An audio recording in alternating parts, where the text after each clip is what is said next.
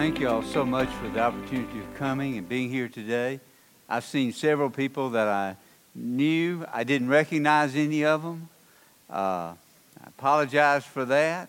So if you're here and I'm supposed to know you, please tell me who you are. I will apologize again, but I am not 29 now. You didn't know that? You wouldn't get, no. I am really delighted to be here. And we've been here several times and worshiped with you and just had a great time of any time we've been here. Y'all been so gracious and warm to us. And thank you so very much. Really special thanks to Travis. My ride home will be much better now, Travis. Thank you. I do see things a little differently than some people. I've always been that way. I'm just a little peculiar in how I see things, and what I see is really important. In the 14th chapter of Matthew's Gospel account, Jesus has just fed 5,000 people, plus women and children, sent the disciples across on the water, and he comes to them later and is walking, and they thought he was a ghost or somebody didn't know who he was or what he was. And then Peter says, "If it's really you, Lord, tell me to come to you." And Peter stepped out of the boat and walked on water. Now, to walk on water took a lot of courage. But when the storm got great, Peter started sinking and said, "Help, Lord, help." And so the Lord did, rescued him, put him in the boat, and they kept going across the sea. But when I thought about that, I'm thinking about you, because this church is at a point where you're going to have to step out of the boat and get on the water and get busy serving the Lord as you seek a new pastor. It is one of the great things and one of the challenging things is that a church goes through. I've been involved for since 1992, helping churches recruit, find, and call pastors. And I've seen many things in those days, but the main thing I've seen is churches must be patient and must be get out of the boat onto the water to change people's lives.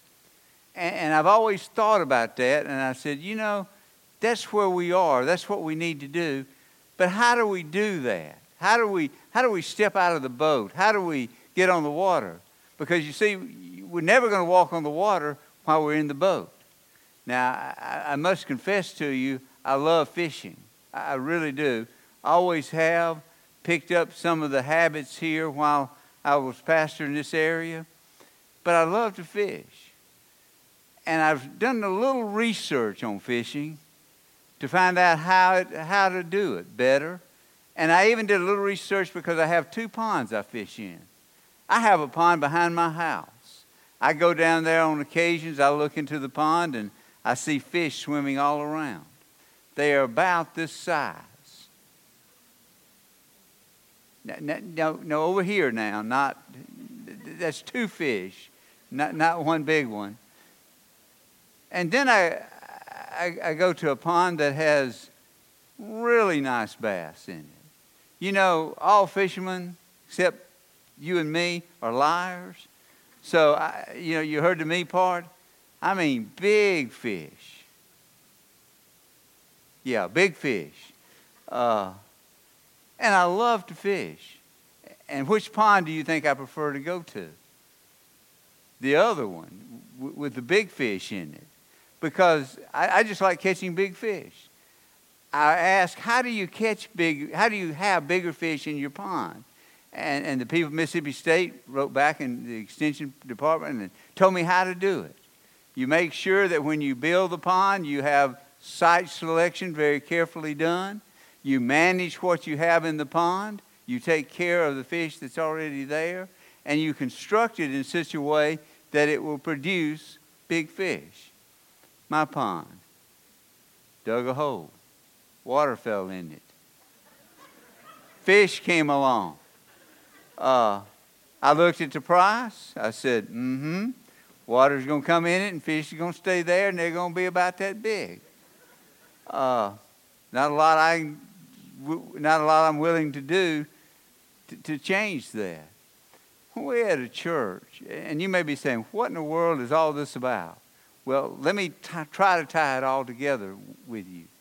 What this is all about is when we decide we want to change our world for Christ, then we have to step out of the boat.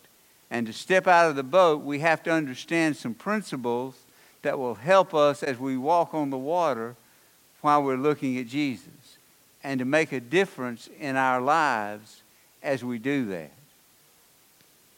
Joshua said, "But as for me and my family, we're going to worship the Lord." Isn't that a great thing to think about? Paul, when he wrote his letter, said, Paul, a servant, a slave of Christ. James, when he wrote his letter, said, James, a servant, a slave of the Most High Lord God Christ. Peter, in 2 Peter, said, Simon Peter, a servant, a slave of Christ. That's how we do it. Who is controller of your life? Is it God or is it the world? That's where we've got to be. Now, you know, this is not easy to do.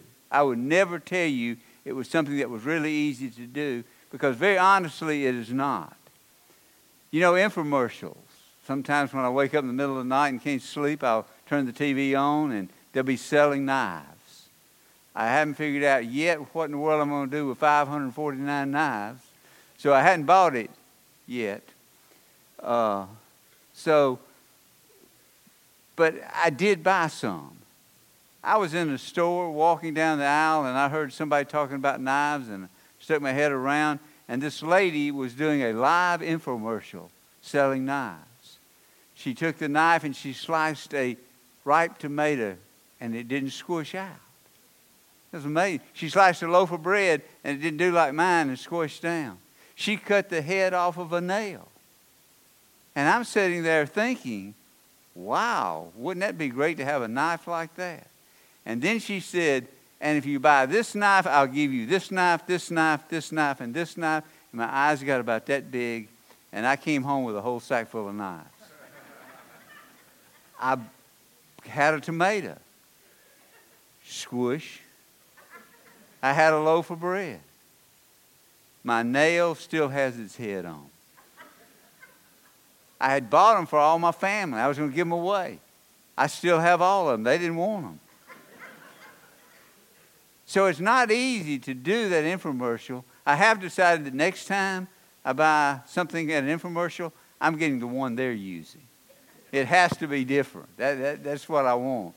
But you know, when you think about it, think about what, if it's not easy, how can I do and become and live the life of a person that makes a difference? There's a verse in Scripture that tells us how to do it. Right in the middle of the Sermon on the Mount, chapters 5, 6, and 7 of Matthew. Right in the middle there is a guide, a help on how to allow God to be ruler of your life. It's one of my favorite verses. When things like this happen, it's just a God thing. But Travis and I did not talk this week. And the verse that we said a few minutes ago is the verse that I had chosen for this. But seek ye first the kingdom of God and His righteousness, and all these things will be added unto you. God gave that to you this morning, didn't He, Travis? He did. And isn't it wonderful how God puts things together like that? I had thought somebody had told him what I was preaching on. I didn't know until after the first service that God gave it to him this morning. So I really think it's a wonderful thing that we have working on the same mind thoughts about what God wants to say today. But seek ye first the kingdom of God and his righteousness, and all these things will be added unto you. I want us to look at some of the words in that verse and just see how we can use those words to help our lives. Seek. If we look it up in Webster, it says to diligently search for, to really look for something, to dig into it, to really look for it. Now, the story I'm about to tell you, I rarely tell in front of the young lady sitting over here to my left. But I did it in the early service, and there were enough people around afterwards that I survived telling it. So I'm going to tell it again. And notice I'm not going to look that way. The story is, in our house, we lose things. When we lose things, we look for them.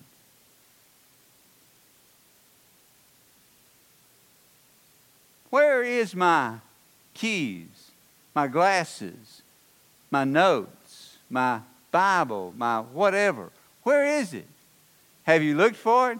I've looked everywhere. Walking into the room,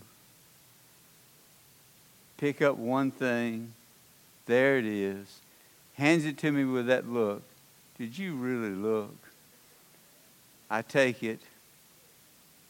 Thought I did. That's what we do with Scripture. That's what we do with the Lord's Word. We glance at it. We just kind of skim over it. We don't dig into it to really diligently search for what it has meaning for us to be. And you know what Scripture says? Scripture says, it says that if we seek, we will do what? Find. If we seek, we will find. But if we don't diligently look for something, we're not going to find it.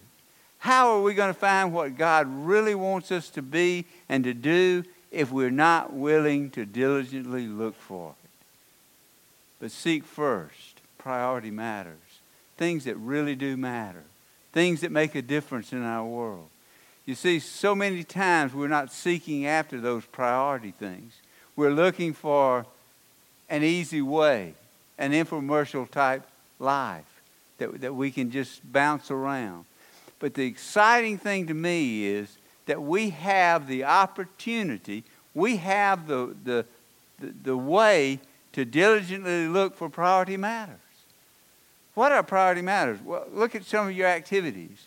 What do you do that really makes a difference? What do you do that really challenges you? What do you do when you have those kind of things in front of you? What do you do? How do you do it? If your activities, if you look at them, if you don't put priority on what really needs to be done. I'm a to-do list person. Reason being, I like to check things off. I will actually write things down that I did that's not on my to-do list just so I can put an X by it. You know, it just makes me feel good to do that. Some of you are laughing. You do the same thing, don't you? Yeah, I do, and I'll confess to it. But you know what, really? In our activities, we must never let the things that matter most be at the mercy of things that matter the least. And what should matter the most? Obedience to God and to His will. That's where it's got to be. We've got to put first things first. We've got to do the things that matter the most in order that our lives may be challenging and our lives may be different. You know, our anxieties are also how we know if we're putting first things first. What are you anxious about? Are you anxious about food? If I keep going till 12:30, you're beginning to get anxious about food. I'm not going to do that because I'll get anxious about food. But I always have more than abundance in it. I don't worry about fashion. I have 2 young ladies, my wife and my daughter, that take care of that. So I don't have to worry about it, just so I get the right 2 pieces together that I'm supposed to wear that day. What else? Do we worry about the finances? There are times when there's more month than there is check. There are times that we struggle with things like that. But you know, even the future, do we worry about what the future holds? Sure we do. But you know, when we seek first the things that are of God, is where our focus has to be and needs to be. But seek first what? The kingdom of God. That's what we're to be looking for. Diligently searching for the things that matter the most. And the kingdom of God is what Jesus said in his sermon are the most important things we can do. The kingdom of God is God's rule, God's agenda for our lives. Isn't that kind of almost makes me want to shiver? Because I know that what God wants for me is what's best. And so how do I discover that? How do I discover what the kingdom living is really all about? I have to experience it first. I have to be able to say, I know whom I have believed, and I am confident that he will hold tomorrow. I have to be able to say, I called upon the name of the Lord. I called upon his name, and he saved me, as he said he would. I have to know that the kingdom of God, I have made God king, God ruler, his agenda first in my life. And it really does change how I face tomorrow. We have to express it. It's not to be kept quiet. It's not to be kept silent. We have to express that God is living in our heart. Because we live in a world that needs to know who Christ is and what Christ is doing. His kingdom. His kingdom. May thy will be done on earth as it is in heaven. His kingdom of what he wants to do within our lives. His kingdom and his righteousness. Righteousness. That's a special word that means we're living our lives to reflect who Christ is and what he wants to do. We're living our lives to change not only our lives, but to change our world that is around us. How do we do that? How do we live our lives in such a way that it changes our world and how we see God and how the people around us see God? How does that happen to us? Well, righteousness has to do with our time. What do we do with our time? How do we use our time? It has to do with our talents. How do we use our talents? How do we use what God has gifted us to do? How do we use our treasure? The money that God gives us, how do we respond in using it? What do we do about those kind of things? How do we respond to other people as though we're living in the kingdom? So what do we have? Seek first, diligently look for those things which do matter. God's kingdom, his rule, and God's righteousness in our lives is what we need to be looking for. And what do we do if we do that?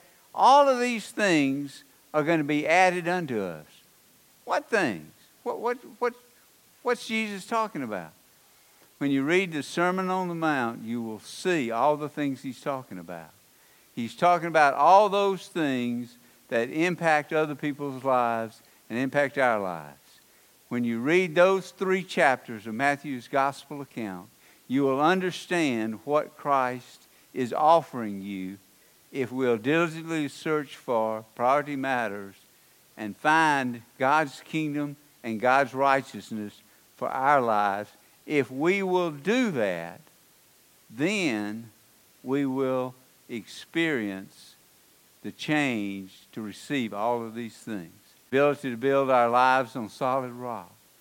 The knowledge of knowing how to pray and how to fast and how to give alms. The knowledge of how to treat other people. The knowledge of the kind of people we need to be and the Beatitudes. All those things are there, and all those things are important for us to see and us to do. But it's like an infomercial. The doing is sometimes the hardest part of what we really need to be doing. I'm a collector. I collect cartoons. Now, I know that's a strange thing to collect, but they're free most of the time or very inexpensive. And I always think when I collect one, that's going to be useful one day. Well, I have a Calvin and Hobbes cartoon that I want you to envision with me and see it.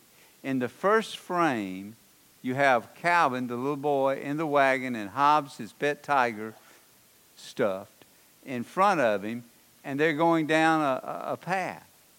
And Calvin says to Hobbes, Hobbes, ignorance is bliss.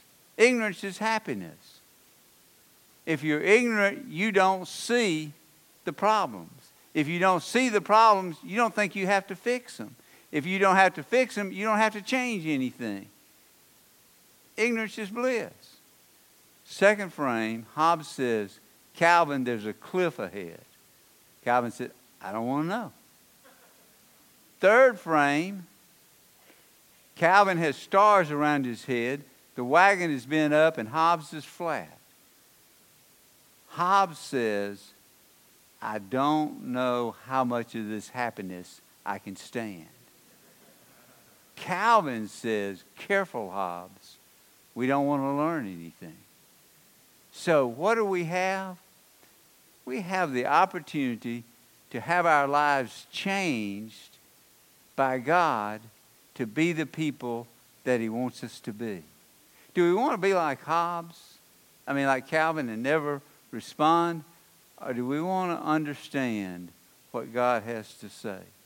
This is what I'd like for you to do with me in just a minute. I'm going to ask you to stand. Take your copy of God's Word, or we can put it on the screen. The passage for today, Matthew 6:33. And in just a minute, we're all going to stand. And this is what I'm going to ask you to do, to read it with me. I want you to hear in your own words this verse of Scripture. Now, your translation may be different than mine or different than on the board. It doesn't matter. You read your translation, I'll read mine.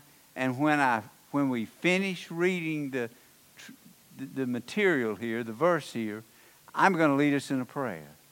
And then we're going to stand and offer an invitation for you to respond to what God has told you to do today. Somebody here may have been responding to what Christ wants to do in their lives, to offer them salvation. And they need to come and tell the congregation, God has moved in my life and I want to ask Him to be my Savior. And we will discuss with you about how you can do that. We may have some people here that need to unite with this church as they receive people. We might need to do that. There may be some of us here today who have not been diligently looking for the first things that in our lives, the kingdom of God and His righteousness. So we're not getting the things that Christ wants to give us.